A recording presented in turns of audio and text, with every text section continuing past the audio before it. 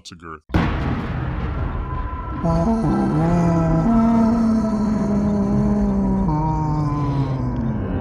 We're Not Dead, a podcast about a story of survival.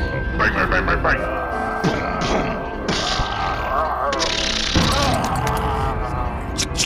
I think this is 65, so we actually hit retirement age for this. Cool. Is it really 65? It is. I think you're right. It is. That's I just checked on my perfect. phone. Yeah. I was 64. We can collect Social Security. We're finally old enough.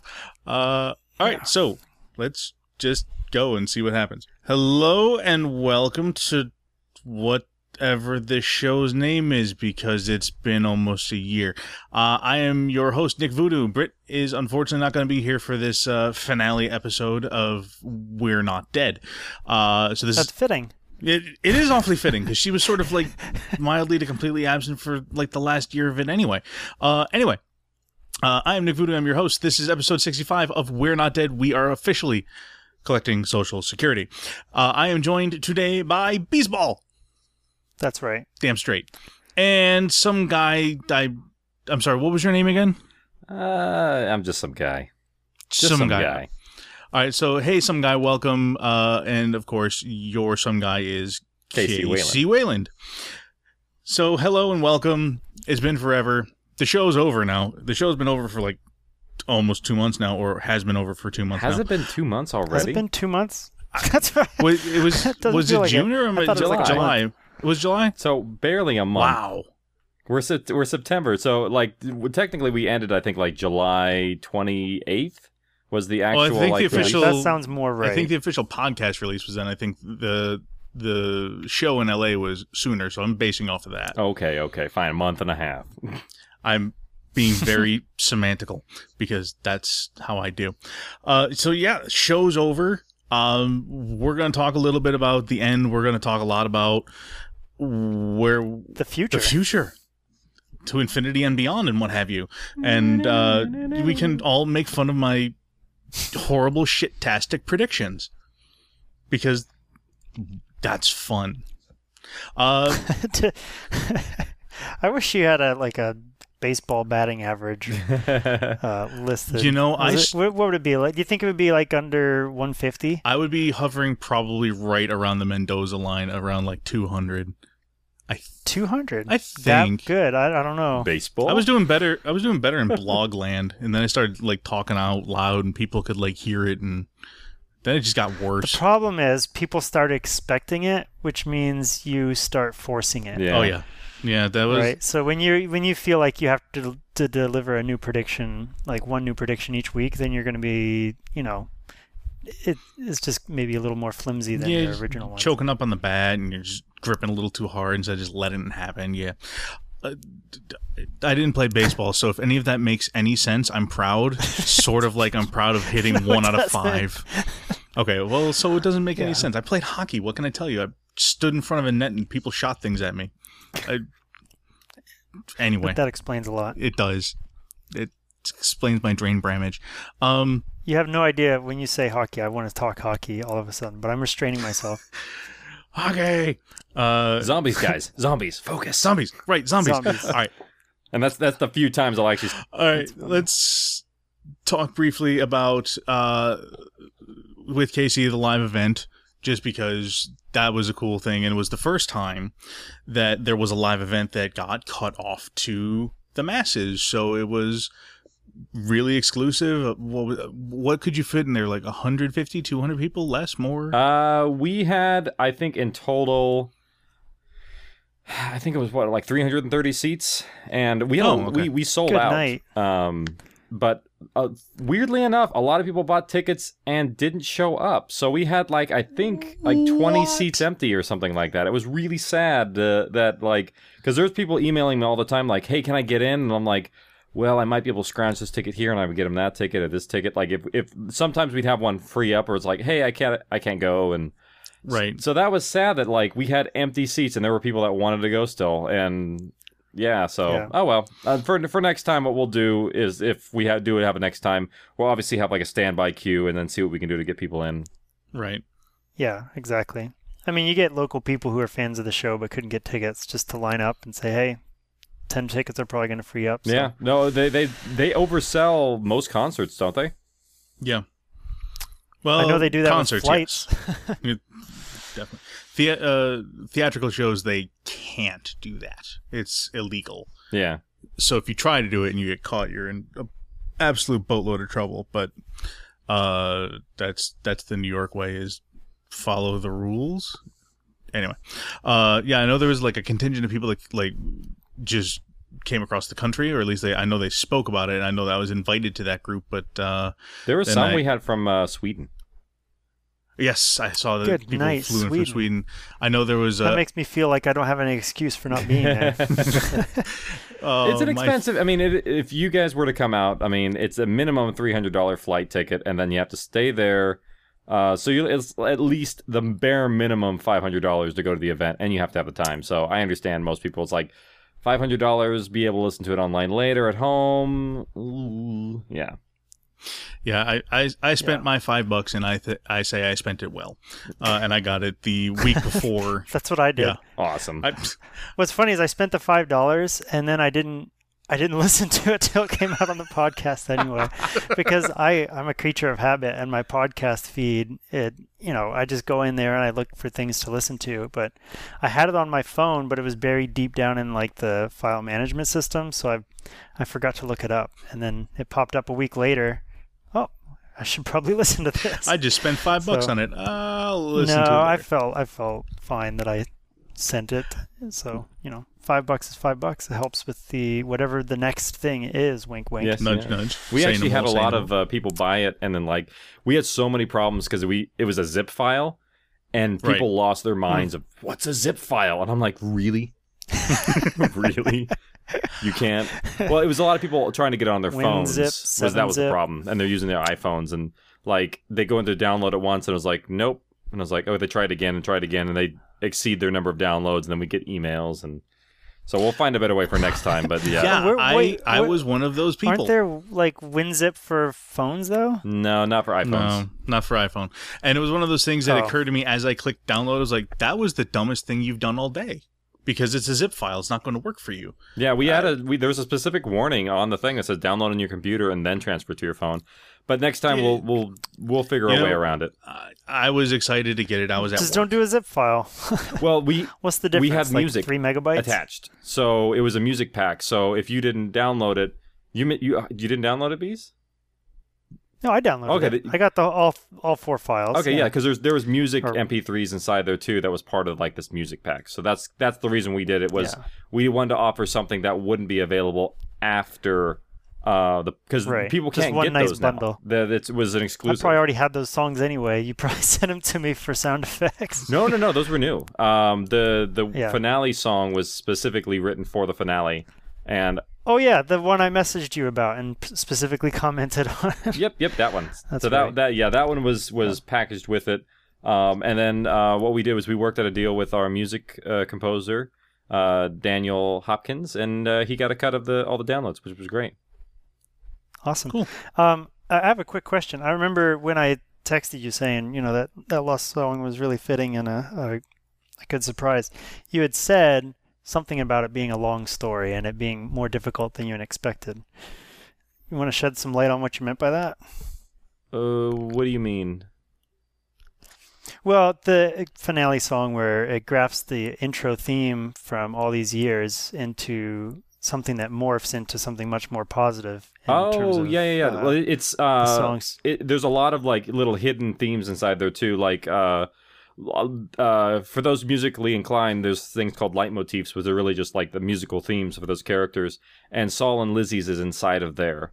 And it's also towards the end of the show, you hear it as well there. Anytime that Saul and Lizzie have some sort of like climactic event happening, their theme comes up, and it's a real prevalent thing. And the theme itself, it's just like the show. It kind of starts out harsh. It's a lot of violence, and then it gets into some of the softer moments. And by the end, it's really like a delicate leaving of the story. So it's kind of it's our end credits song without the credits, if that makes sense. Yeah. No, that's exactly what I was trying to draw out of you. I also was one of those people. Since I downloaded it on my phone, I didn't get the music files. Well, you heard it at the end of the finale, at money least well that spent part. anyway. So. Right, no, definitely. So since we're segueing into the structure of how that was built, we'll just briefly go over some of the obvious main themes of what happened in the final story chapter. Oh yeah, that story thing we're supposed to talk about. Who knew? So again, we pick up obviously right where we left off. There's Scratch and Dunbar and CJ, and everyone is now screwed because they're pinned down. They can't get to Pegs. They can't talk to Pegs, that they don't think. And they have to, they send Tanya and Kelly, because I just completely forgot her name, even though I listened to it an hour ago, down in the garbage chute. CJ, in her infinite wisdom, all of a sudden, has a cache of weapons in the basement like she always did, which has tear gas CS, and whatever. yeah. Cialis? CS gas? Okay, that was Cialis? That won't work with most of the people in that building. So they set off the CS gas to force all the three Maulers that are in the building to look down as Pegs gets Nick and Hope and run up so they can get to the fire escape. And I'm just going to essentially do the story and not in the broken up bits, but just whatever. They get outside. Scratch follows them. Hope has a gun hidden after Pegs runs out of ammo. And then comes one of my horribly wrong predictions, Down in Flames, where Pegs shoots Scratch. She falls off the balcony. Bert arrives, kicks her gun away, knocks her out. And Riley doesn't get the chance to avenge Angel in the way that I thought that would happen. Should I apologize every time you're wrong? And then everyone's all curious. No, what you should appropriately do is laugh. It's a valid, and just be valid like, theory. you Keep going, suck sorry. so hard. No, and the entire point was who did I think gained the most, and it's just a matter of opinion. I thought that Riley would gain more out of Angel, except for the part where she turned out to be a little gay, and I was like a little bit completely wrong.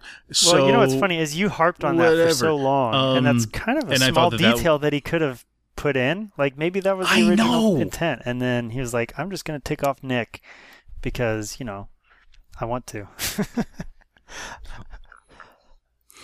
Oh, her sexuality, because he's been harping on like it so revealing it. hard. The story wouldn't have been. Yeah. I think because I went back and forth of because my perspective of it was sort of Riley's perspective also, and some other characters as well. I don't know who voiced it, but where it's like, why does it? But matter? it did kind of matter, and it was something that's like, you know what? Let's reveal it. Let's find a good way to a good spot for it.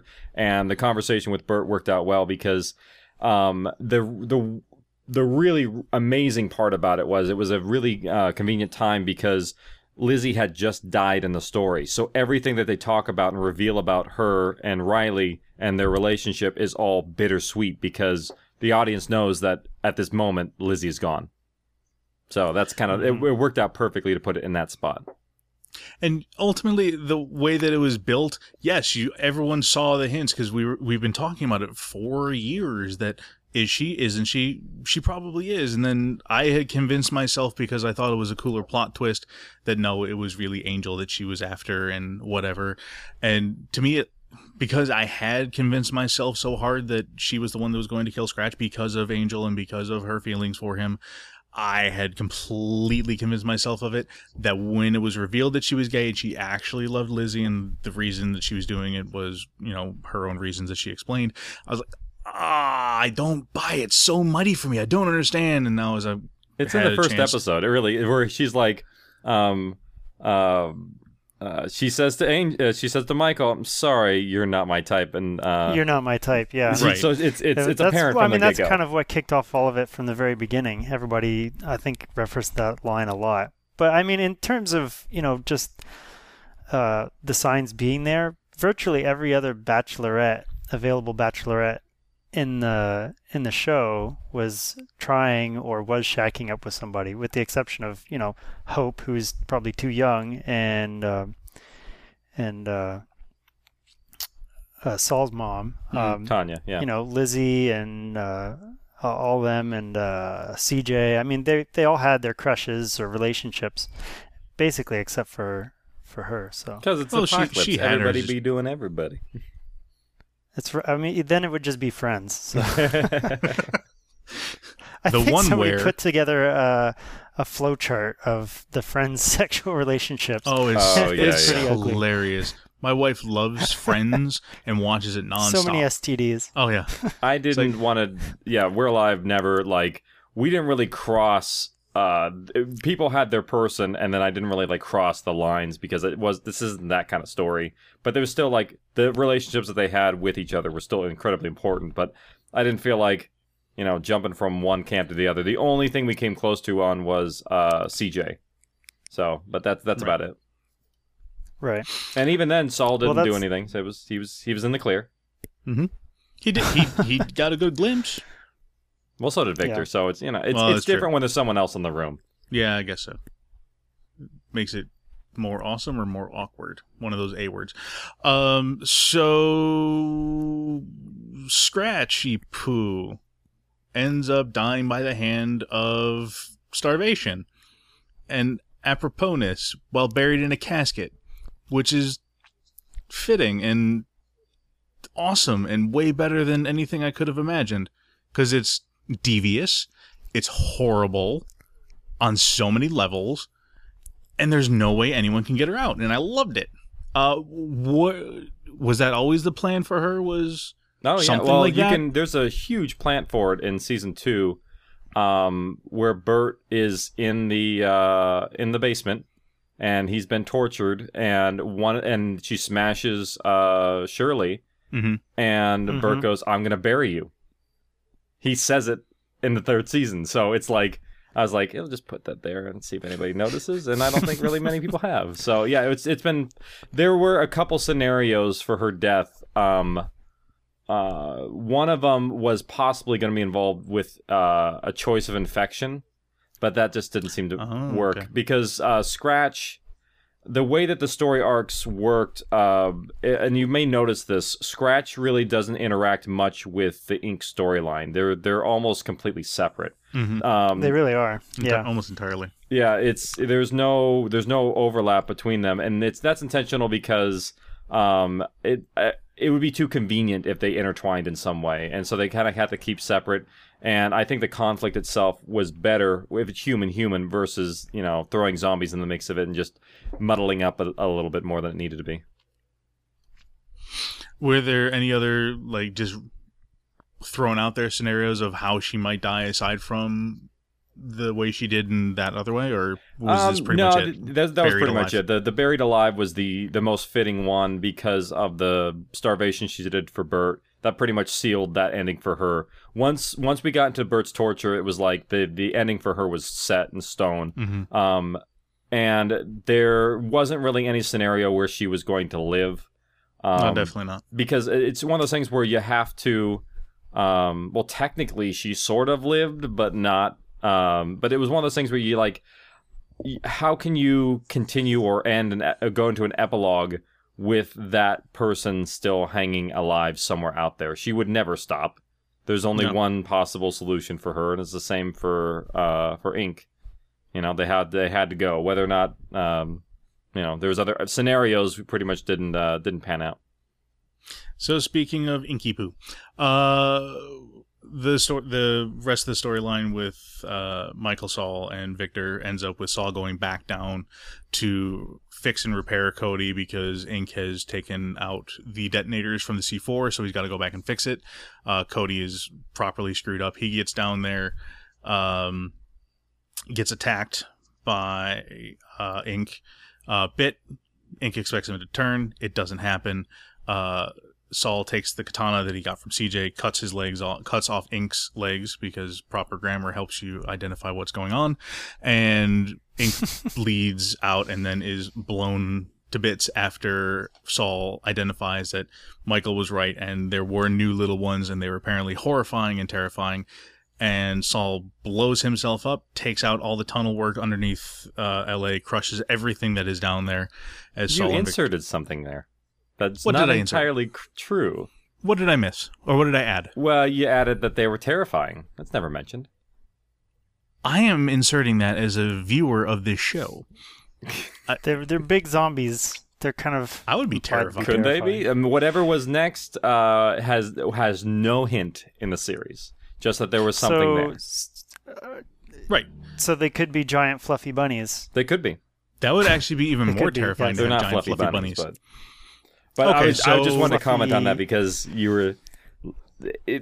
I just have just certain qualms about that. What I don't want to have. Not that I don't want to have said, but I don't want it to think like I'm encouraging Endorsing? that. Yeah, endorsing Okay. that. Fair enough. He I he wanna did go see ahead them and though, say- correct? Correct. Saul is the only person to have seen whatever it was. Little One 2.0. Sure. Sure, why not? And no one lived to tell the tale. I gotta say, for like the 2 minutes leading up to the point where he killed himself or sacrificed himself, I could see it coming, right? Like building up, and I was like, oh no, please don't. But I wasn't saying please don't Saul. I wasn't saying that. I was saying please don't Casey. Yep. I was like saying in my head, please don't kill Saul, Casey. Don't do it. It's not necessary. It But is. It you was were a douchebag, entirely so. necessary. It really was. Yeah. Saul, as much as his heroic as his choices were at the end they're also there's also a lot more to it than that. I mean, he just lost Lizzie. The pressure of raising the boy in his own was surmounting too, and the fact that he could take it all away from him just made much more sense. And it took him so long to get down there to where he was. He knew that there was no coming back. It's one of those things where it's like it's a one-way trip. That's why he had the other two stay. I feel like you've just been watching too much Game of Thrones and Downton Abbey. I think that's what it is. And that just pisses me off. No, it's entirely necessary. Well, the No, I'm just messing with you. Oh, I okay. thought it was a great. I'm not actually upset about it. if it was Game of I Thrones, he appreciate would it. have sacrificed himself, and then the sacrifice would have been for nothing.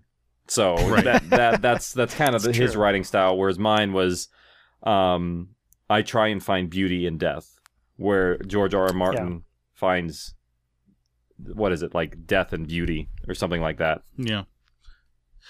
It's a tragedy. Yeah, pretty much. So the only other thing to cover from the Michael Victor aspect of that is when they get out of the tunnel collapsing. Michael is again confronted by Randy, who then gets taken out almost completely unceremoniously by Victor. Just like, I told you I wasn't going to let anyone get near you again, to solidify the fact that Victor has learned from his mistake and has Michael's back and what have you. It was just like, wow. Hi, Randy. Bye, Randy. I get a lot of crap for that too. A lot of people Really? are like, they're like, it's so anticlimactic. What happens to Randy? And I'm like, look, do you want me to draw out a long death scene for everybody? They're also like, oh, you kill all three in a matter of like, I'll tell you what they wanted. They wanted like a James Bond monologue from Randy is what they wanted. they wanted that him from to Ink. talk. Actually, there was a lot of people. I got a lot of Yes. responses of people were like, why didn't you have Ink talk at the end? And I'm like, that's not his style. That's not what he does. Yeah. He's not going to Exactly. monologue to Saul while what he's doing is, he's not going to communicate with Saul in that way. That's not his character. That would have been Right. really weird. Yeah. The monologuing person in this show was definitely Scratch. I mean, she liked holding it above people's heads and drawing it out and torturing them, and Oh, did you say so Tanya? forth. It cut out a little. No. Scratch. Oh, yeah. Tanya is not the monologuing evil person. No. Well, I missed the evil part. Because she does. Tanya is a lot of monologue exposition. But yeah, no, It's Scratch true. did That's why have her Tanya's moment awesome. at the end there where she tried to coax Riley into doing it. That was funny. No, I mean, even if you think about this, just the structure of you've just had Saul, this huge emotional thing, to have it again, it's like, no, just no. And that piece of the story, Randy has to go. Yeah, away. and also Randy wasn't a huge conflict. He was basically a lieutenant in the army that gets taken out in the very end. And it is a little unceremonious, like it's not really climactic, but at the same time, that's where the variance of the deaths are, where it's like Ink was pretty quick, Scratch was much longer, but also Scratch in a way, had more interactions with our characters than Ink did, and on a personal level, so that it's almost fitting the amount of interaction that each one had was the length of their death. So that's kind of the idea. No, I absolutely agree. If nothing else, like, Ink is a huge piece of the story, and Scratch is a huger piece of the story, and Randy was like Michael's own personal demon that followed him everywhere. And away you go, and that's the end of it. So since Randy was also the representation of him not being able to, make. There's an arc, and I've talked about this a little bit. The how Angel was the officer where he had to make the decision to sacrifice people's lives, and Michael was the NCO who could not make that, who couldn't make those choices, and he had to do it, and progressively he had to do it with Datu. Kind of that was what Randy kind of sort of like represented to him, and by the end he was actually willing to sacrifice Saul for the mission. So that was his arc kind of completing in that sense. So Randy was sort of a sort of an accomplice to that arc. And he can go pretty quick. The only thing I will say that I do agree with people is they're like, but the climax was so short, and it's like, yes, but if you look at the spectrum of things, the climax actually starts in 47. So right. and we were at like 70-minute episode, and there's a certain limit of what we can have, and I felt the epilogue was more important to, like, there's some extra stuff I want to put in the epilogue that I didn't want to cut. So yeah. Right. It is, the length of it is what it is. If it was a movie, obviously they'd probably spend more time down there, but oh well. Yeah. I just had a thought. It just left my head. Oh, right. I have a better thought. Fine, go right ahead, jerk.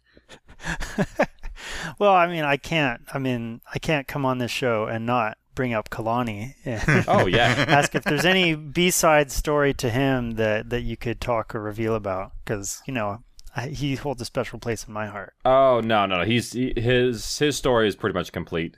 The only thing that's... I know. Well, I know it was. It was clearly it was drawn out and rock solid what was going to happen to him. Like he was the catalyst for a lot of things, I feel like. Oh yeah, he was. And his character served his purpose. And some people are like, "Oh, you're gonna go to Hawaii and tell his story on Hawaii for Tales of We're Alive?" And I'm like, no. It's just that there's not really much to tell there. So it'd be like, oh, just them running from something, and it's like, that's not very interesting.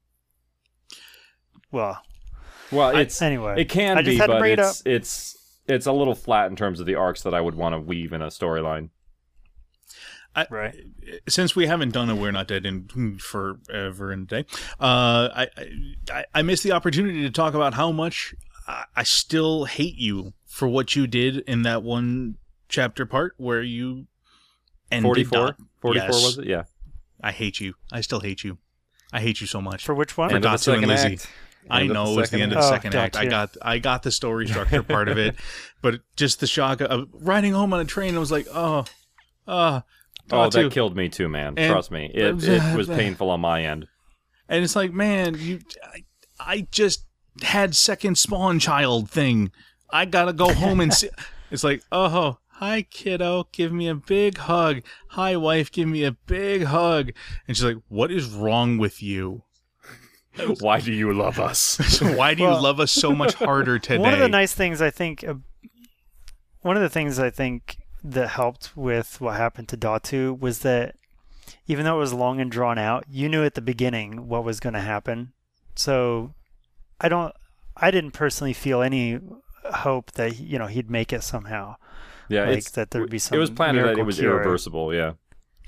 Yeah, and that helped, right? So like I had, just like the people in the story, I had several weeks to kind of let that soak in that this was going to be happening to him, and so I thought that was actually really a good way to do it. Yeah, the double death was very, very meticulously planned to make sure, because those were two entirely different storylines, and they had to coincide at the same point, and it had to make sense, and it was that was a lot of story weaving to get that to come off and pull off, and I think that actually worked. I think that's probably, in my opinion, even with the finale, I think it's the best chapter we have is 44.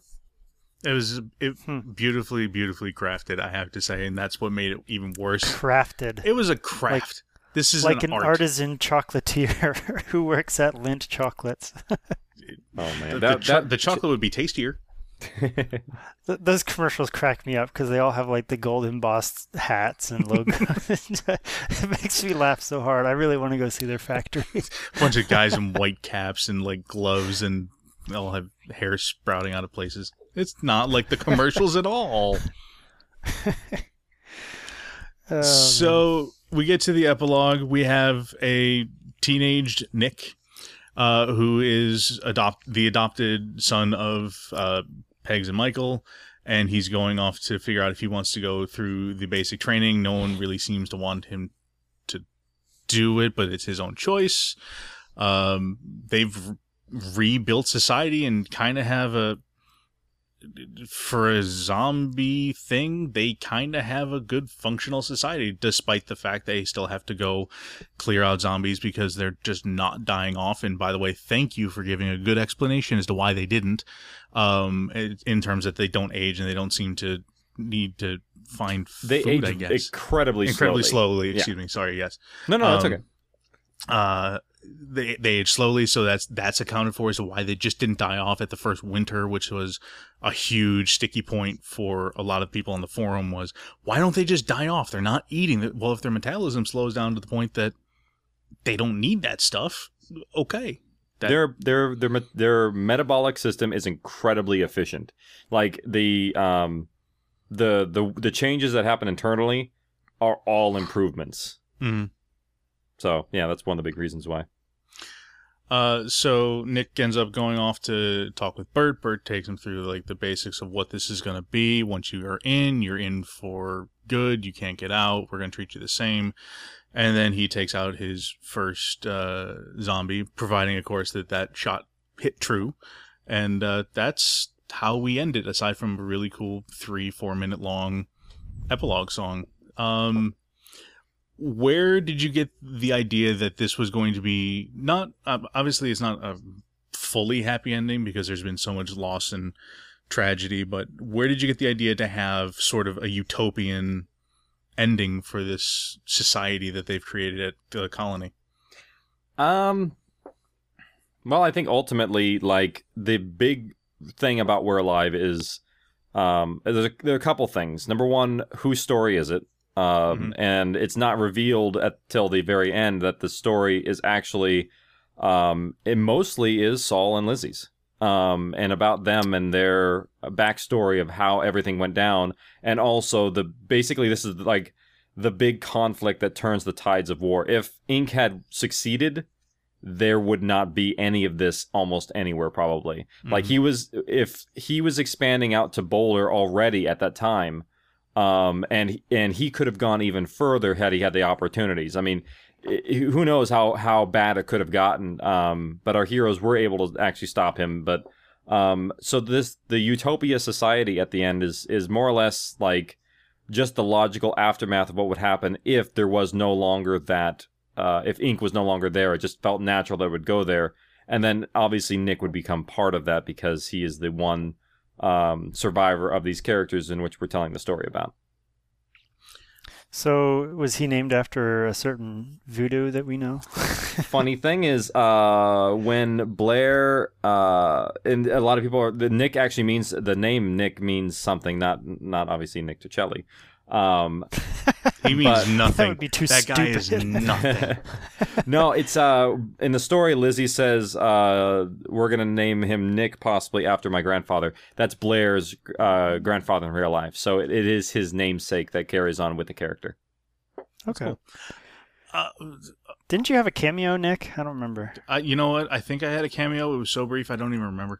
It was after We're Not Dead was over, wasn't it? It was well after We're Not Dead was over. Otherwise, I would have crowed that from the top of every rooftop on the face of the planet. We got you in. Did you hear me? We got you in. It was 2 lines. I don't even remember what the lines were. We didn't have many. There were not many characters alive at that point. It was you were, I think, a colonist radioing. Yeah, it was something like that's what it was. Yeah, it was like. What do you, I just remember you hearing that and never getting to talk about it. Yeah, no, I was like, oh, he finally got him in. It was hard. It like and well, we obviously had to test your recording environment. It worked out just fine. Sounded great. Yeah. Yeah. It was no Nurse Brit, but no, it was not. Brit was in there for a couple more lines, but then again, she also was at our recording studio, So I could that work with helps. her a little bit more. I remember, I think you told her like run in place for a little while to try to get her breathing heavy. Yeah, That's funny. there's a couple techniques to try and get people who are not actors to act. And it's not to say that she's not a thespian, but she doesn't have a lot of training, so it's like you have to kind of like give them some physicality to get in the mode, especially when you don't have anything to interact with and you're just doing vocal work. It's as a director for me, it's a little bit more to like, hey, let's how can we get you to sound like there's action happening, and that's a lot of it's pretty difficult at times. So you have this cool, sophisticated thing, and then let me just tell you how I created my recording environment. I took a coat and I put it over my head and my microphone so that it would block out enough noise that it would be clean enough to use. I can picture that. It works well. Hey, if it if works, I some- mean, I've recorded people in closets before with just clothes. It's easy. It is easy. It is the cheapest, dirtiest little sound booth you can make. Is just grab a fleece coat. Here you go. It's a sound booth. Because the one thing you can't remove is reverb. I mean, Right. there are plugins that try to do it, but none of them can do it well. Right, and that's when I sent you the test. I was like, okay, this is a test with a blanket over my head. Here we go. I hope it works. Yeah, And it- reverb is what kills most audio dramas. They're like, yeah, we could do this if we recorded it in our offices, and it's like, it sounds like you No. recorded in your office. Yep. Yeah, no, I totally understand that. That's what I sound like right now in this particular spot. So. Yeah, I sound like I'm in a small room that opens up into a bigger room. You can probably tell because I don't have a blanket over my head. That's okay, but you're not trying to be a character. You're not trying to fool us into thinking that you're outside, like digging a well or something. No, but I did try to fool you saying that the Little One 2.0 were terrifying. Are you trying to secretly fish information? Is that the plan? I am doing nothing of the sort, Mr. Whalen. I did have another question, and now it's just lost out of my little skull. It was going to be a really great one, too, and it's probably never going to come back, so we've lost that moment in time. Are you trying to fish who's Vera's father is? No, but now that you mention it, hey, who is Vera's father? Put it this way, you have not met the person, so it wouldn't fair matter. enough. So then we don't care. So it's not Pete. Not Pete. No, it's Pete not the Pete. water boy. No. She wouldn't. Pete, no. Pete and his water. Yeah, Who you didn't know this, hates but children. Pete is he's infertile. Oh, that's awkward. That's really weird that you say that, because just today I saw on Greg's feed, he did a YouTube video about should he get a vasectomy. So, right in line with what I saw on there today. That's hilarious. That's great. That's so Greg. Oh. Greg's not a kid guy. I'm pretty sure he's said many times he does not want a kid. Which People's is mind funny change. because It a little depends. Miller would be hilarious. Like, But- I didn't oh, well. want one at one time, and, once you get that baby itch, then it's like, oh, a little spawn might goodness. not be so bad. The word spawn. Yeah. No, thank you. That's the one I hate. I know that's why I said But, it. I'm sorry. It's all these callbacks to the old We're Not Dead days. All these Stop cool saying things. spawn. All right. I just remember. So where are we? Are we at meat, or are we making our way back to girth? I don't even know. There's so much that we can talk I know, about. That right? Should this be a two-parter? We come back next week and talk some more. maybe not. I don't even know. I mean, it's there's so many other prying questions about like just the structure and thought processes into the story that I don't want to necessarily. If you don't want to reveal it, I'm obviously not going to ask you those questions. Well, pry away. I'll give you what I can. All right, fair enough. And we can talk as much as we can about Tales of We're Alive and where that's at and fun stuff like Yeah, that. I We mean, need to go there for sure. That's one of the things that was mentioned was there are other people still out there that are still threats. Was there any? There's obviously nothing ever akin to the psychosis of Scratch and her family, whatever hatred of Pegs. Who else is out there that is a threat to these survivors? Like, Oh. I mean, they have 10,000 people there. There can't possibly be that many more huge groups that Ink didn't pick off. I mean, he was very efficient well, at think that. about it like this. Well, they wouldn't be in California, that's for sure. exactly. Well, right. No, I know. Um, I'm saying like in the California area because they made it sound like The during epilogue. they pretty much own Southern California. The Good for them. colony does. They own the ports. They own the ports of the ocean. They own a very large network of trade that cannot be rivaled in that section of the U.S. But there's a lot of other places, and there's just all it is just distance between them. So you never know what else is out there, and that's what it's alluding to, is that there is something else out there that could be a force to reckon with. And there are friendly people and there are other unfriendly people, whereas the colony is based off of a very the colony is a very virtuistic, very noble place where they have a council and they really they seem to respect and try and work together towards the greater good. There are other places that are not that way. Right, and that part makes perfect sense. I was just trying to think of how would it be possible that with the super zombies that we had and we're alive in LA and in the surrounding areas, how there could possibly be another group of that size that could even threaten them. But that makes perfect sense. And that part I assumed as well, because obviously, we're talking about the 17-year-olds that showed up for training from Texas 3-4 months ago, whatever it was. So obviously there are other people surviving other places. That part. Yeah, there's a lot of other storylines and just rough outlines of things that happened elsewhere that I know that won't be revealed, just because I wanted to create a background to a world of things that was going to know what happened here. It's also important to know what happened on elsewhere. So some of those things have been figured out. It's just it's not important to our story as much. That's why it actually, in one of the first drafts, she actually specifically said where the other locations are that are friendly to them. But it was taken out because it felt too specific. It felt like it was just details for detail's sake. And it was as much as it would be great for other fans to be like, oh yeah, look, he mentioned this city. It's my town, yay. Yeah. There is one hint though, when they mentioned the triplets came from Texas, is that there could be something in Texas. That's the only thing that's ever hinted at all. And that's about it. Gotcha. My theory is that Australia is perfectly normal and in the 21st century because they're already used to crazy giant piles of things that will kill them everywhere they go. This is just Tuesday to them. It's just Tuesday. I will say there's probably only one continent that is probably fine, and it's Antarctica. Yeah, that makes perfect sense. Yeah. So, large picture question. You covered the basic premise of what Tanya came up with, which was an old race of people or something akin to that. I know I'm speaking out my butt. That used to live under the ground, under LA, really deep down, and as they died and decomposed, that's what caused the new outbreak. Where did you get the idea for that, or potential as the origin story for this outbreak?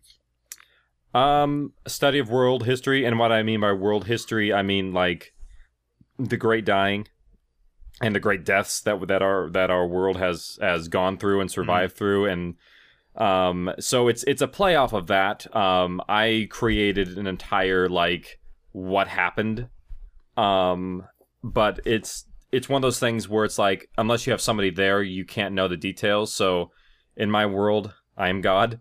So I know for that instance. And the devil is also in the details, where it's if I was to try and specifically lay out every detail about it, it'd be one of those someone's going to find something wrong with it. Yeah. Yeah, pseudoscience kind of thing. Yeah, so it's a gray area intentional. And people are people can fill in the blanks where they want.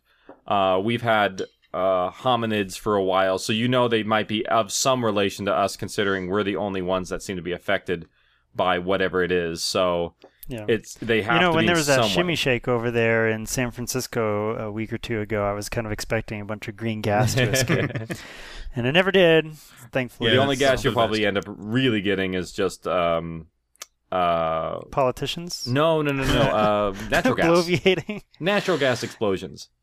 Yeah. Which, true. by the way, the explosion that you hear in the beginning in the first one, where people were trying to put together what that is, that's pretty much just somebody panicking and running into something that blows up. Okay. That's all that was. If anybody was ever wondering, someone ran into a super tanker and yeah, it's well, actually that wouldn't blow up.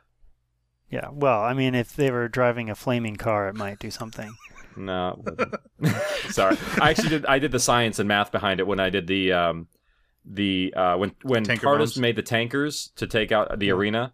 I actually did the math of the gas per air ratio of flammable tanker trucks. And you'd be surprised how much air is required in the tank for it to actually blow up. See, that's more impressive. See, I was thinking when you said you did research into it, I was thinking you probably watched an episode or two of MythBusters. Oh, no. I wanted to know exactly what sort of circumstances it was to make these things go off. And actually, the funny thing is, when Bert, when they shot the gas can, that was also an allusion to that, because I did research for that really early. And they're like, it didn't blow up. And it's like, of course it didn't blow up. It wouldn't blow up.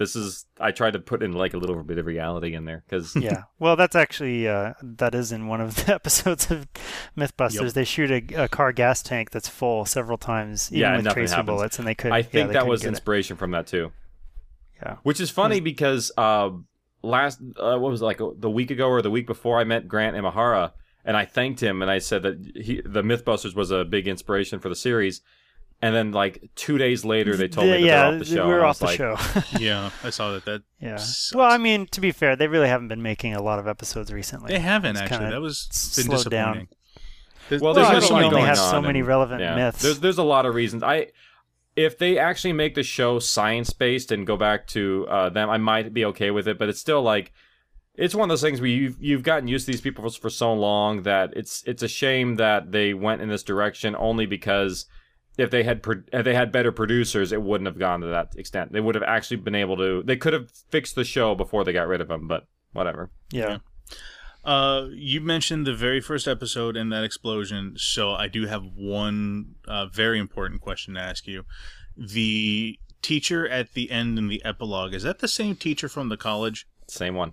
I love it. I thought so, and I wanted to make sure that was the case and not just you happening to just voice the same person again. No. It's That's the same funny. one. Exact same one.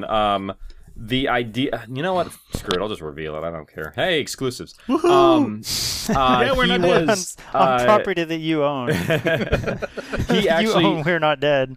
Well, he left on one of the... what do you call it? Coast Guard helicopters. Okay. So he was one of the few that were rescued.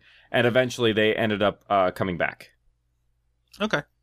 So some of them did anyway. They made their way there.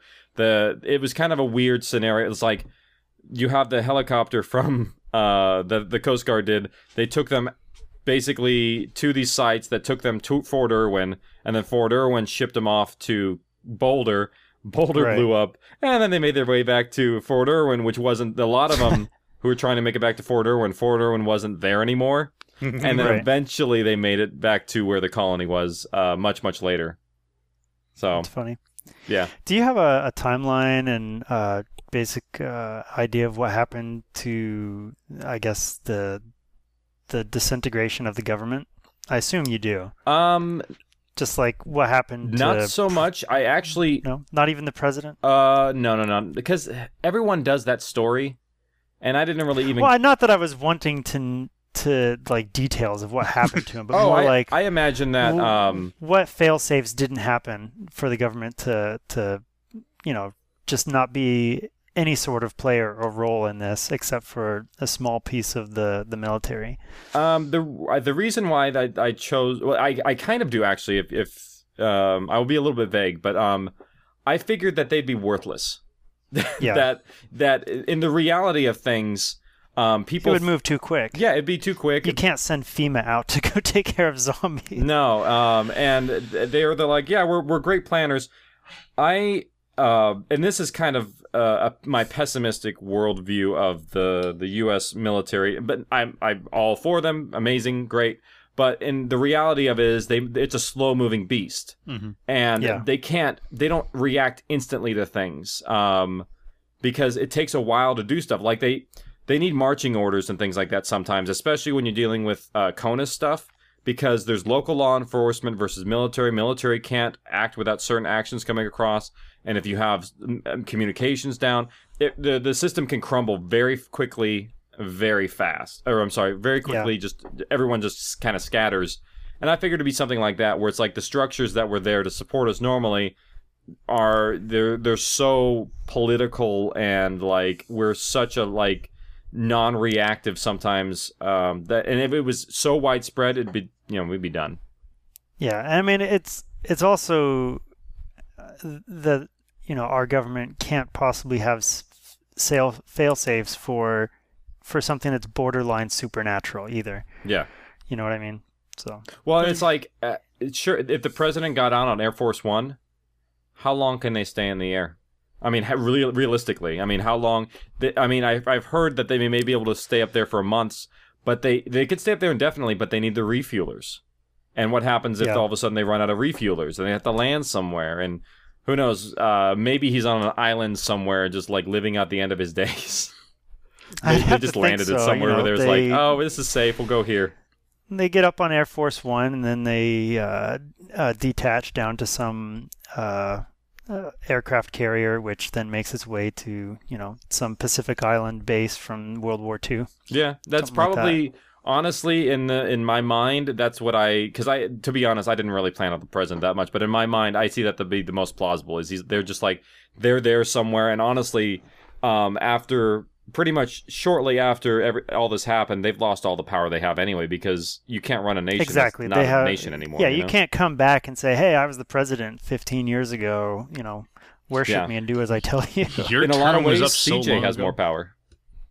Yeah, it's exactly right. There was a lot of questions about people that are out at sea on boats, submarines, that sort of thing. Do you have a outline for what happened with them? Did they eventually they'd have to come? They're part of those 10,000 people. Yeah, eventually they'd have to come somewhere. There probably was some that came in when the ports were reopened in Long Beach. That was actually Kimmett's plan that CJ ended up adopting, was reopening those ports because they're military ports, so they can be more secure. So she ended up using Long Beach.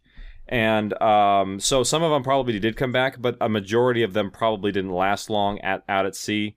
The realistic point about it is they'd have to come to shore sometime. I mean, you die of scurvy eventually. Right.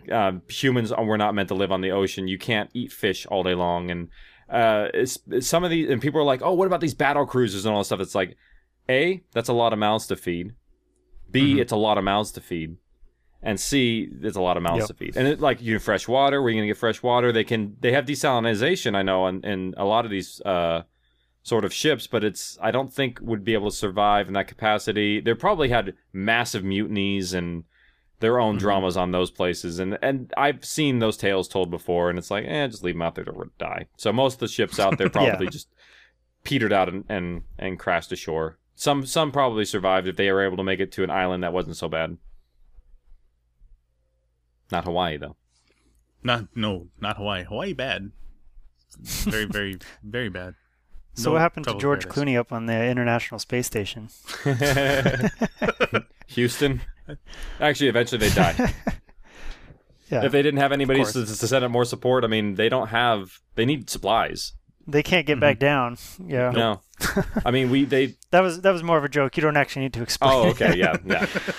That's funny is people don't, and then that's one of the things that I think would be really interesting to explore, albeit not as very interesting, is basically like when the support systems go away, all the things in the more extreme environments would just die because they need supply runs. That's just how it works. That's the reason why Lost came up with their idea of like supply drops, because they realized that, you wouldn't be able to survive on an island by yourself for that long. It would be a cool idea for a story though. For like a short story, like the perspective of the Earth going to hell in a handbasket from the International Space Station, and you're just getting glimpses of it over the radio contact, and you can see you can do nothing. Power outages happening, and it would just be kind of an interesting, like, here's 24 hours in the space station while the Earth's going away. Yeah. No, I think, I think there actually is a story like that. Not mistaken. It actually might be close to what the storyline is for Moon, if I'm not mistaken. I may be wrong about that. Moon? No, not necessarily. Moon Earth is going quite well. I've watched that movie many times. I have. Oh, okay. It's a fantastic movie. Yeah, it's a great movie. Yeah. I just couldn't remember if that's why he was there. Or... Okay. No, nothing wrong with Earth. He's there harvesting energy. Got it. Okay. Yeah. So speaking of the world... I'm now going to make a short film.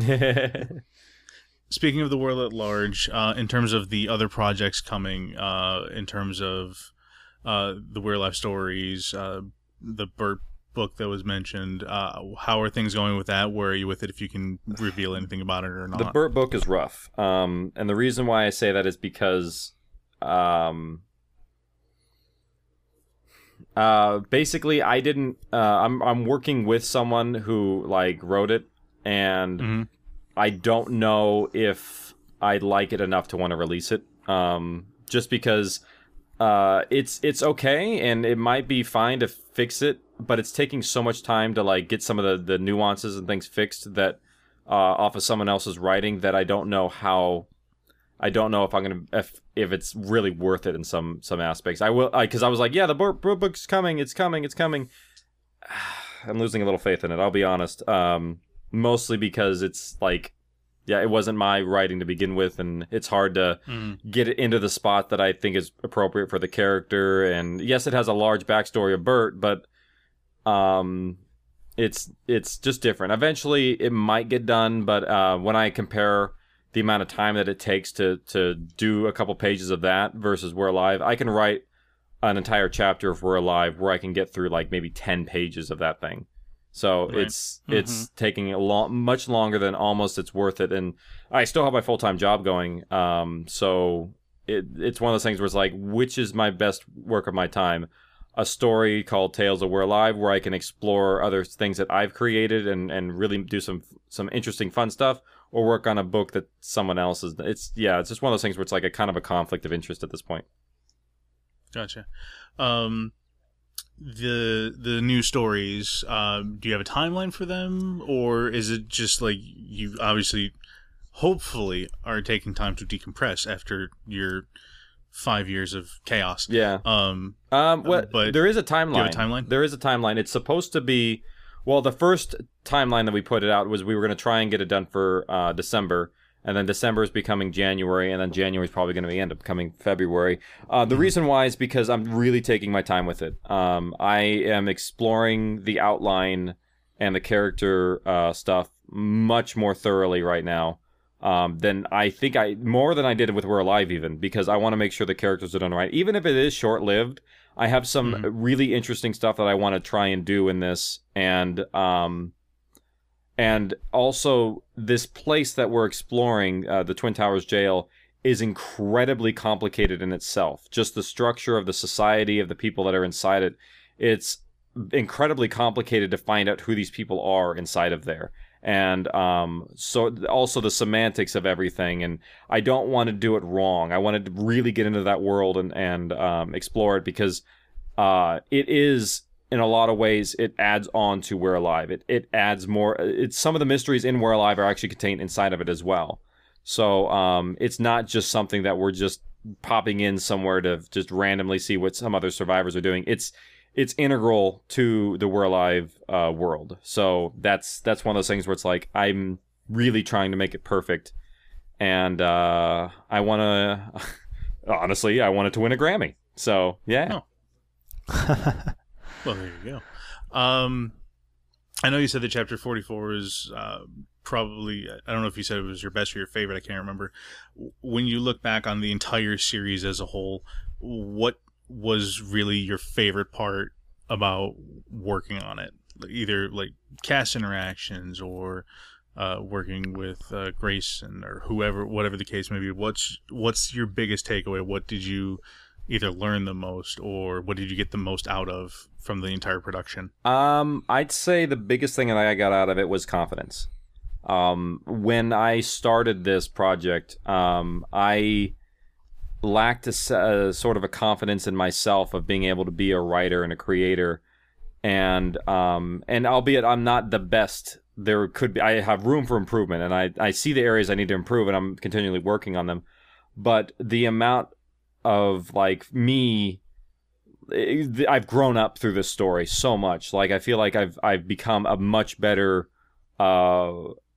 person because of it. And I think that for me being a creator, I feel like, you know what, I have the confidence I can write a good story. If somebody said, hey, I need you to come up with some storylines for a feature film and work on it, I'd be like, done. I will be a really good idea person for this. And because I've done written audio dramas, it'd be different to writing, visual stuff again. But I think it'd be something that I could do. And so I think that's the biggest thing I took from it was just faith in myself as a storyteller and as a writer, and see that I can actually make it in this field. Because, you always have those dreams where it's like, I'd love to, I want to be a writer director when I grow up, and it's you have these ambitions, and it's like, can you really make it? But I think the process of doing this has given me a confidence that has really helped. And I think it's given me a lot of confidence for the new 2 series that I'm working on simultaneously with Tales of We're Alive that are equally as incredible as We're Alive, in my opinion. And I'm confident going into it and really having fun. And I think it's going to be a really fun and exciting ride that I take people on next. Whatever medium it comes out in for those series, we'll just have to wait and see. That's cool. Talk about whetting my appetite. It's really good. I'm not trying to toot my own horn, but I started developing the story way before We're Alive. We can see it. I promise. I think I feel like the first season was definitely good, but I could feel that confidence growing as the series went along, in terms of a lot of your abilities, in terms of your writing abilities and polishing abilities, editing and directing. I mean, you're basically a showrunner. You're not any one of those things. You're all of them. Mm-hmm. And I personally could definitely sense that. And that's the way I'm like, hey, if I had this confidence at the beginning of the series, imagine what it would have been like. Right. And I was like, so I see that now, and I'm like, I'm excited. I'm like, I could do this right from the day one. And just do it perfectly. Yeah. And I have, it's really good. And I'm doing something with the story, or the stories, the 2 series that I'm working on, that I don't think anybody else has done. And I can confidently say that it's something that's so unique and so different and so one of a kind that I think it will take a lot of people by surprise of what's coming next. Yeah. I've been really impressed not only on your show running ability, but your outreach and marketing ability, because you set up the entire website and the community behind it. The community probably would have set itself up and organized itself if you were only putting out the show eventually, but it wouldn't be anything like it is today. And then the same thing with the live events. It's ambitious enough to try to set all that up for just the audio drama, but when you're doing it as a live event, you must have seriously gotten some awesome resources and connections over the years too, that you didn't have when you started.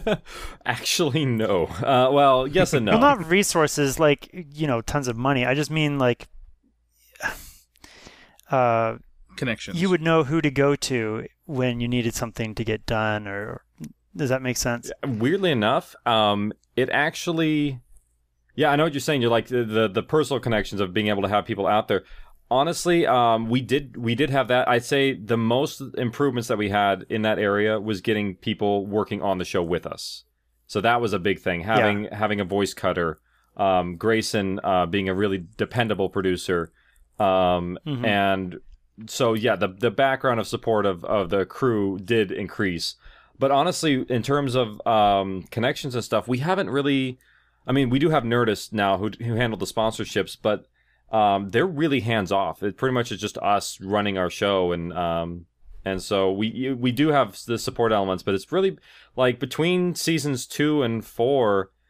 A lot of the same crew. We had a voice cutter who was his intern back then, same as it was now. It's just, I don't know. It's one of those things where I think the passion of the people involved is the way that the show has been able to run and move, and right. It was the driving force. Yeah, I don't think, to be honest, I don't think we ever got any really big new things aside from.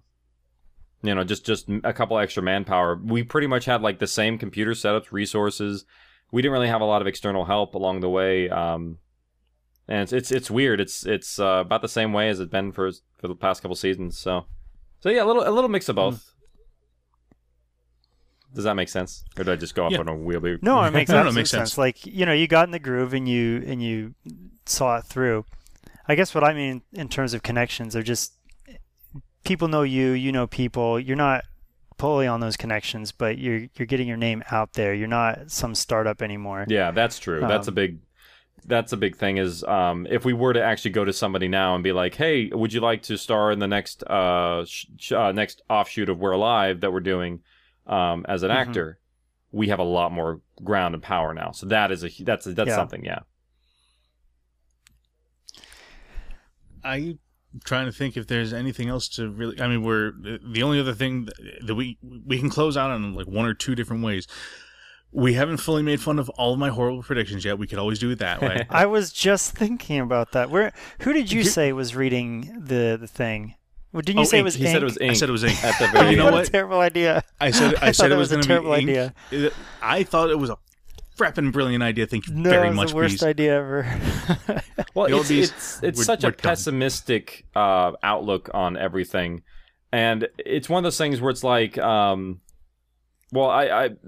some people may enjoy a story like that, and actually, I got very few people, a couple, who were saying that they wished it didn't end happy, and I was like, okay, that's fair. For me, a story is only as good as its ending, and the ending to me was like, even though it is like we do have some down moments, I kind of felt like it had to have an up moment. That is our story. We're not one of those people who would kill off the entire cast and be like, oh, we're done.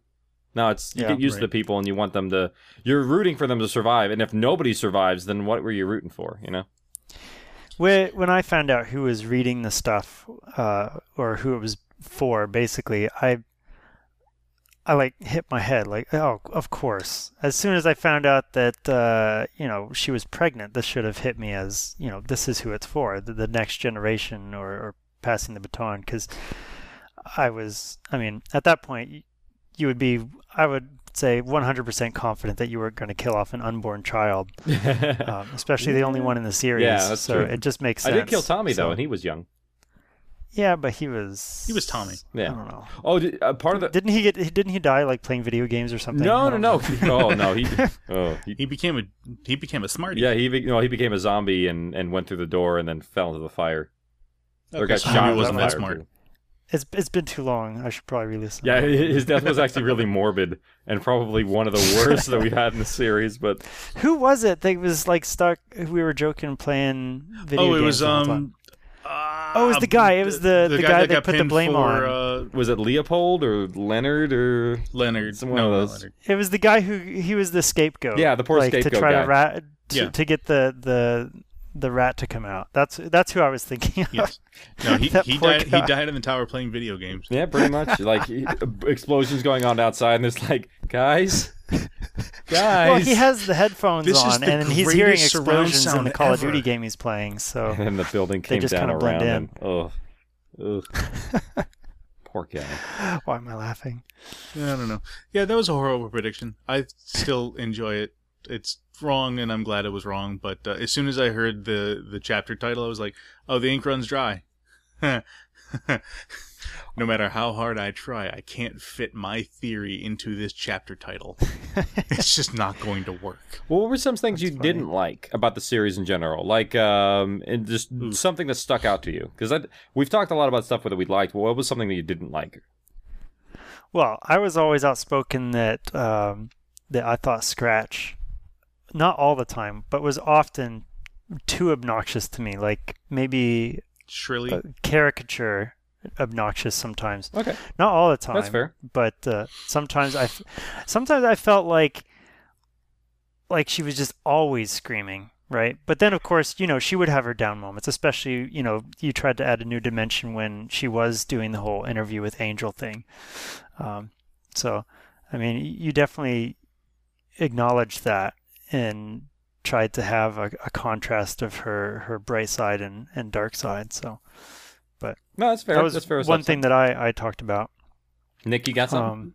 Man, there are things that I mentioned, but none of them are coming to mind at the moment as to what may have drove me bonkers, and I can't remember any of them. It may have been something from season 1 that I couldn't stand.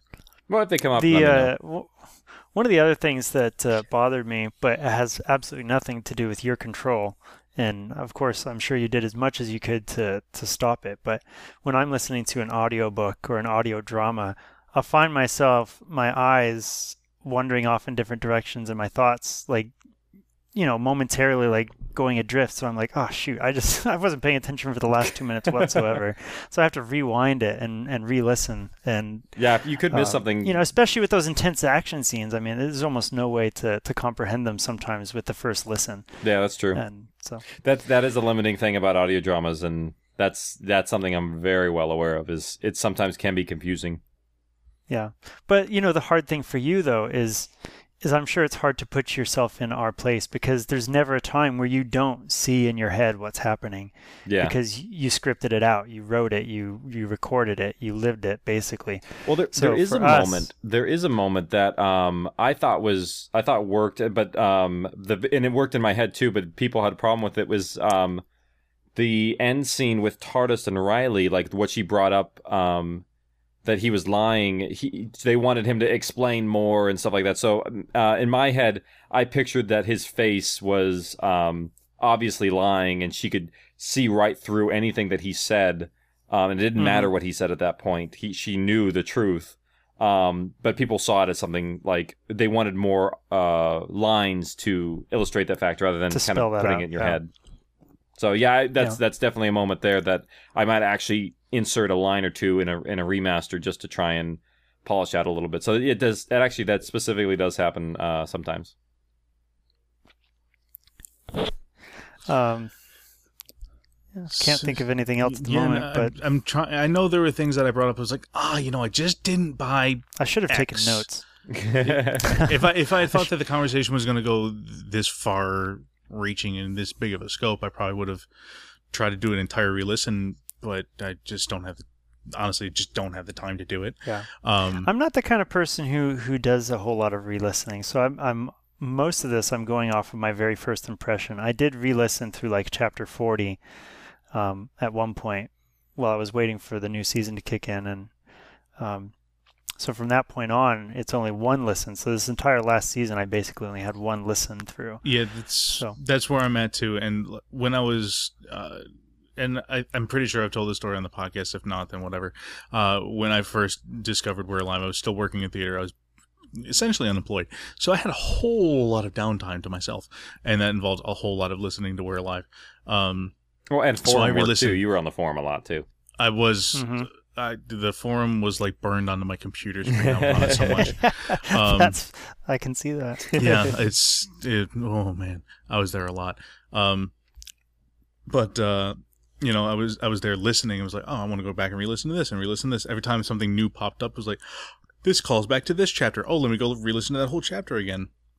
And then from basically midway through season 3 on, it was just like, nope, I have one listen in me. And I'm gonna try to plow through it again because I know I have a recording of We're Not Dead coming up, and I know I have to listen to it again because there's always going to be something that I missed. Yeah, I always did that when I was on the show. Will catch, but that's pretty much how it's been. And I was actually just telling Casey that from the point that this particular podcast that we're on right now died its horrible death.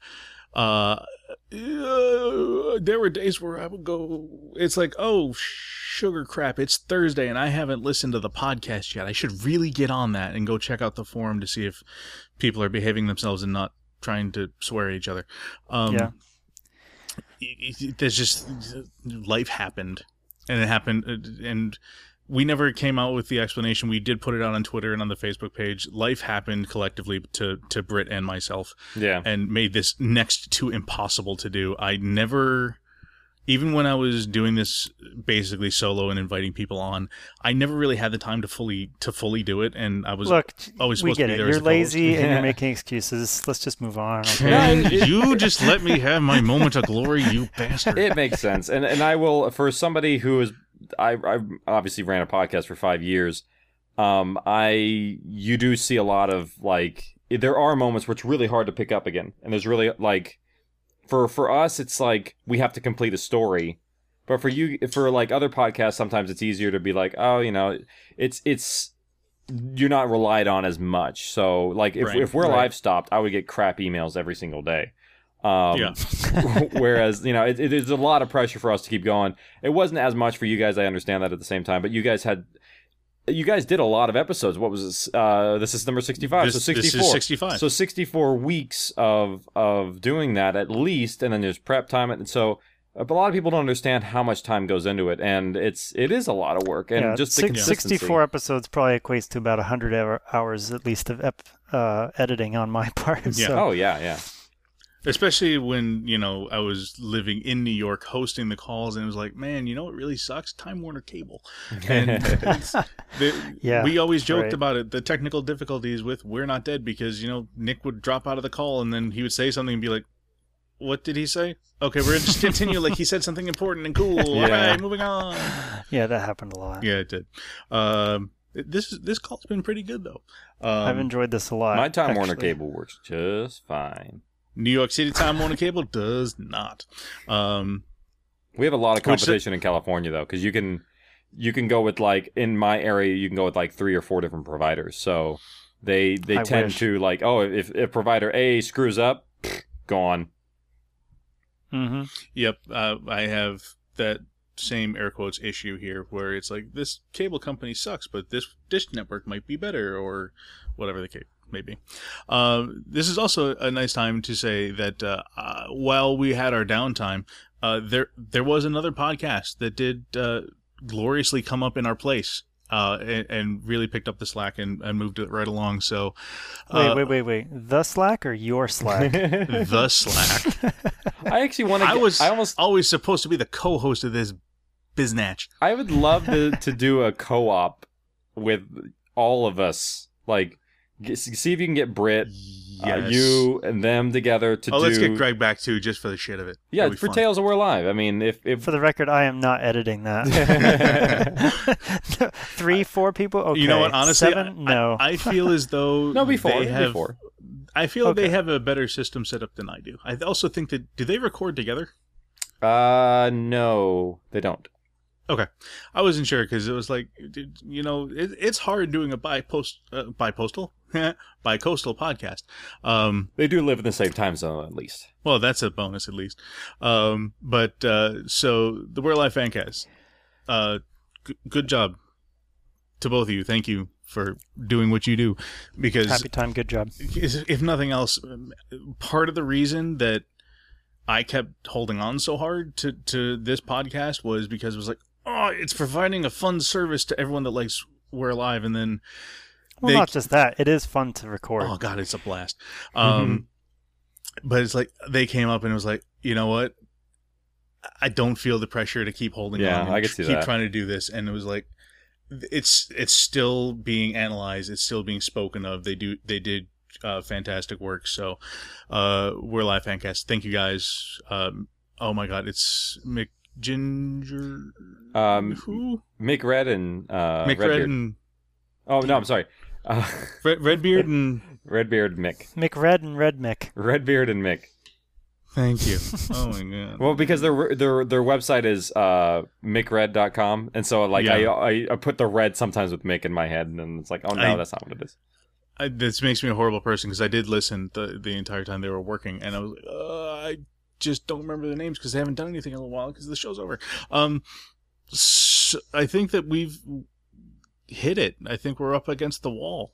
I don't know. I've got like 18 more questions. Yeah, if you got 18 more questions, go ahead. I'm going to hang up.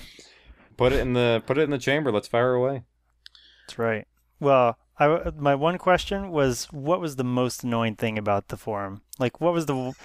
I know there were so many times where you stepped in and were like, "No, this is not actually the case. You misconstrued what I said or what happened in the show." To be honest, is there anything particularly funny? I think it's the CJ hate drove me nuts a bit, and and people think I'm wrong, but really, I think I'm right. I think if CJ was a guy, would have had a different, done the exact same thing, would have had a different perspective of listeners. And I'm not saying that they're intentionally, like, I'm not saying that they're intentionally sexist. I'm just saying that I think that there are some people who perceive a strong female sometimes intimidating and things like that. It's not that, it's not on the surface. It's like something that's deep down where, and also it's somebody telling our characters what not to do. But she was far less worse than Kimmit, and there was more CJ hate than Kimmit, which is so weird. I hated Kimmit more than her. I'll tell Absolutely. you, I think part of it is, you're like you said, Kimmit was introduced around the same time, but just introducing somebody like that who's in control over other people who you've loved for so many seasons already, and bringing her right in the middle of it is a tough pill to swallow until you start to get to know her and get to like her. Yeah. Well, Kimmit did the same thing. He separated them. I mean, it wasn't directly. But I hated Kimmit for sure the entire time. The people who were there, who were Michael, it also is the guise of military. Like he set up his own rules, but he could have had those people stay there who weren't soldiers. That's just his rule that he did that, and I think part of it also is it was the circumstances for CJ, so it's not exactly the same, but yeah, I think would be, I don't know, just very different. Kimmit definitely, I mean, Kimmit has the military aura behind him, so maybe that makes it easier to accept him being just a jerk about it, because I am in command, this is why I'm doing it. CJ is just a civilian lady who has the same kind of general attitude, and because she doesn't have that authority behind her or the command structure, it's CJ, you suck, I hate you. Yeah. Well, when it came to Kimmit, he always bugged me because he represented a lot of the bureaucratic bullheadedness, or to me. Yeah. Not necessarily that everybody in that position is that way, but just the ignoring facts, or wanting to kick the can down the road, so to speak, that kind of thing. So yeah, no, I agree, and that's in terms of like his inspiration for who his character was. It's like that's very much like if you've been in the military, you've always had a Colonel Kimmit, like a person that is that person who is like such a pain in the ass that it makes it hard for you to do your job because they're just such a sometimes by the books, or like it's their way or the highway, so to speak. Yeah, he was also a micromanager for sure. Oh yeah. Yeah. And those folks always succeed at everything that they do. It's true. I'm not going there. Let me see. I'm just trying to think. I don't know if this got answered on the forum or not. I just took a quick glance into the wiki page for unanswered questions. Did you ever cover, or do you feel like revealing or talking about why Pegs decided she basically doesn't want to use a gun, other than she just didn't feel like using one? It's I did talk about it in the other podcast. I feel bad about that. You podulterer. But it's a backstory that's people can consider canon if they want. But she had a friend who was, and this is actually, there was a spot where this might have come up, but it didn't find a natural way into the story, so I kind of left it out. But she had a friend who was gunned down, who was involved in she was a lawyer, and ended up getting brutally shot repeatedly, almost to the point where it was excessive amounts of being shot, and it was just such a horrific thing that just resonated with her. And that's kind of it. It's not huge, but it was something that just like greatly affected her and kind of instilled a hatred towards gun a bit. And then eventually she got over it because it wasn't. Well, she didn't really ever get over it 100%, but she tolerated she just had it to more. Deal with it. Yeah, because you have to, and then her character pretty much had to in order to to save survive. Well, she's living in the Wild West again, so yeah. So that was it. That was that's the reason. It's not a huge thing that I could find a way to work in the story. I was going to try and have it come up with her and Kelly, because Kelly obviously was a lawyer, and then it might have come up during then. But no scenario that I ever write that it ever felt natural to bring up. And I was just like, you know what? It's not essential to the story. So I had a reason in my head that I came up with. But it's one of those things that just didn't make it to the page. Yeah. The only time I could imagine that it would feel more natural, but it would have been much earlier on in the story when, when she was just putting up a fight. If Michael just flat out asked her in the script, what is the big deal with you and guns or something? Yeah, and that probably would have been a better place to put it. But at the time, I didn't see that. So, Yeah. I only have a couple more of the unanswered questions that, again, may have already been answered on that other show. It's all a pod family. We're all in the same. I know. We all love each other. We're all talking about We're This Alive. is not competition. I don't here. even remember when it was. We had this bizarre Twitter conversation for like 2 hours one day. I don't even remember what the hell it was about, but I just remember you, We're Not Dead, We're Alive Twitter handles and the We're Alive Fancast handles just all going back and forth, just jabbing at each other. It was hilarious. Sometime back in All like I know April. is we're the only one that's officially sanctioned. This is true. The official community podcast of We're Alive. Unless you dubbed them official too. Whatever, doesn't matter. I coaxed it a little bit in the beginning. I was like, hey, wouldn't it be cool if we did this? And they're like, yeah. The immunity of Tanya and Saul. Do you have an explanation per se in your head, or just going to leave that alone? If the explanation would be getting into extreme amounts of biology, where I'm a nerd, but we can handle the it. devil would be in the details there. So basically, the best way I can say is everyone has a certain amount of tolerance to this. Our characters actually are somewhat resilient. Some of them are. Especially like Victor made it through the gas and he didn't turn afterwards, and Pegs did. So they do have some resilience, but they're not immune. Whereas Saul and Tanya, they are the most resilient and pretty much immune. It does get into their system somewhat, but it doesn't do much. It doesn't. Well, I mean that's the same with quite a few different diseases that are out there. Yeah. So it's not like it's an unreal plot item. Typhoid Mary, yeah, she was completely resistant to it, but Exactly. ended up killing a bunch of people with it, and still to the day she died, still believes that she wasn't the problem. Yep. Well, there's also that's why Tanya says there's people with AIDS that just it doesn't affect them. Mm-hmm. It doesn't. They can't get it because their cells don't let it in. Well, it's the same way with them. Okay. Yeah. Then, unless Bees, you have anything else, I have the single most important question that everyone on this podcast wants to know. So, When you say important, is this going to be a joke? Mildly jokey. Okay. All right. Well, let's hear it. What happened to Skittles? Oh. Good question. He's around. He. Who knows where he went? That's one of those things that I'm not gonna answer. The big reason why is because, well, wherever he went, is wherever he went. I imagine that's something you might be able to elaborate on at some time in the future. Anyway, if not, we'll see.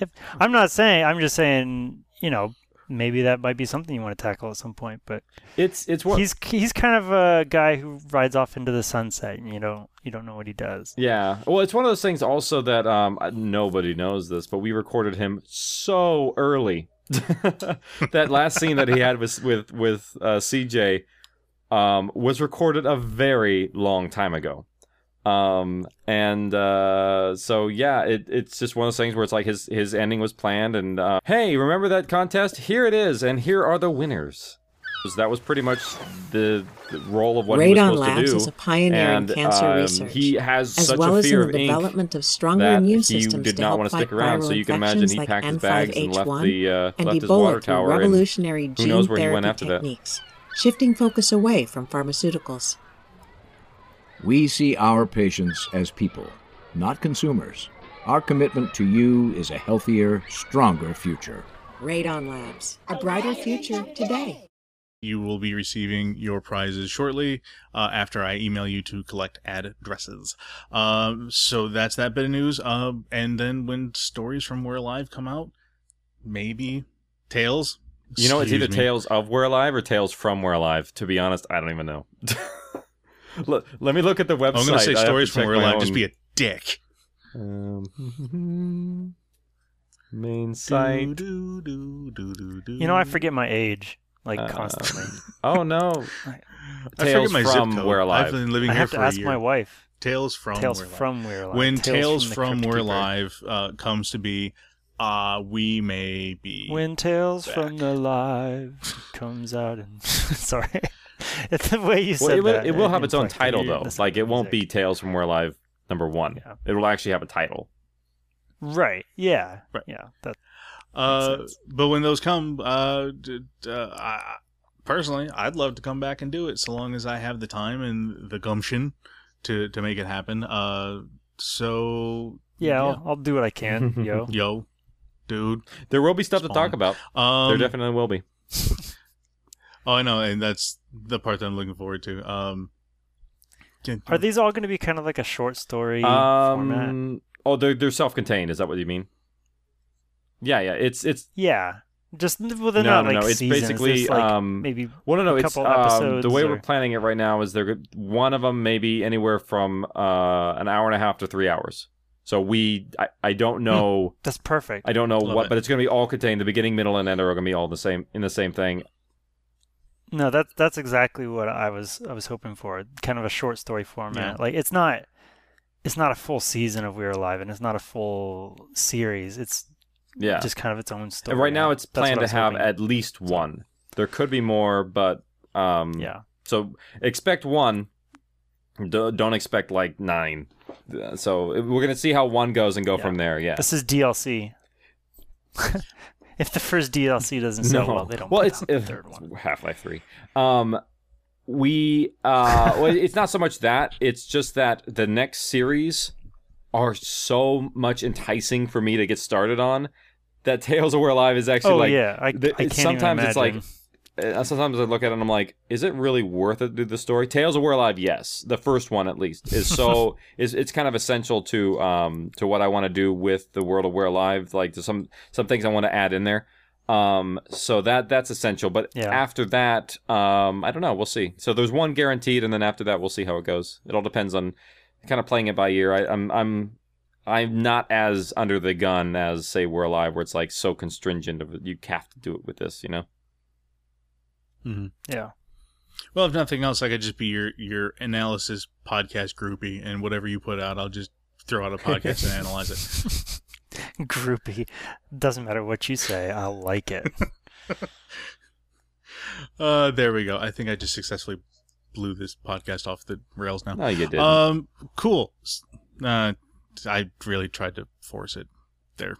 Anyway. So yeah. So, if you still subscribe to this podcast, thank you very much for. They're gonna have to like That's a great resubscribe because it's been so long that it's not even gonna appear in. There's gonna be an It's exclamation not point. even in their feed. You know? It's not in my feed. Yeah, you haven't downloaded this podcast in 12 months. There hasn't been one. You douche. I just imagine the Facebook post yeah. now. Hey, remember that thing? Remember that thing that we used to do for you guys with the audio and the podcasting and the live? We're back for one episode. What we might do, Lady. Pretty lady. and this might be something to do, is like, because you're pretty. This is the last of the We're Not Deads, and obviously the ones from the We're Live Fancast. We might actually just make a page on the website where all of them are in order that accompany the episode. That way, people can be like, "Oh, this is the one that goes with this episode. This is the one that goes with this episode." Genius. Well, we better wrap this up before my RAM runs out. I was and going to crashes say, the computer. I think that we've been trying to, this is the epilogue to episode 65 of We're Not Dead. We've been trying to wrap it up for like 25 It's minutes. the We're and we Not just Dead can't epilogue. seem I to like let that. That's really nice. We can't seem to just let it go. Well, the thing is, there's just so much to talk about, and we have the guy. We could just keep, He's honestly, here. could keep going, except for the fact that I have to be It's up in 12. Oh yeah. Go yeah. to sleep. Damn East Coasters and your stupid. I'll get off and Time go watch zones. Sherlock and go to bed. Yeah, I already watched all I'm those. actually still looking at dirty dishes on my dining room table from dinner that I didn't clean up because I'm doing this. I really wasn't sure where you're going when you said dirty. Wouldn't you like to know?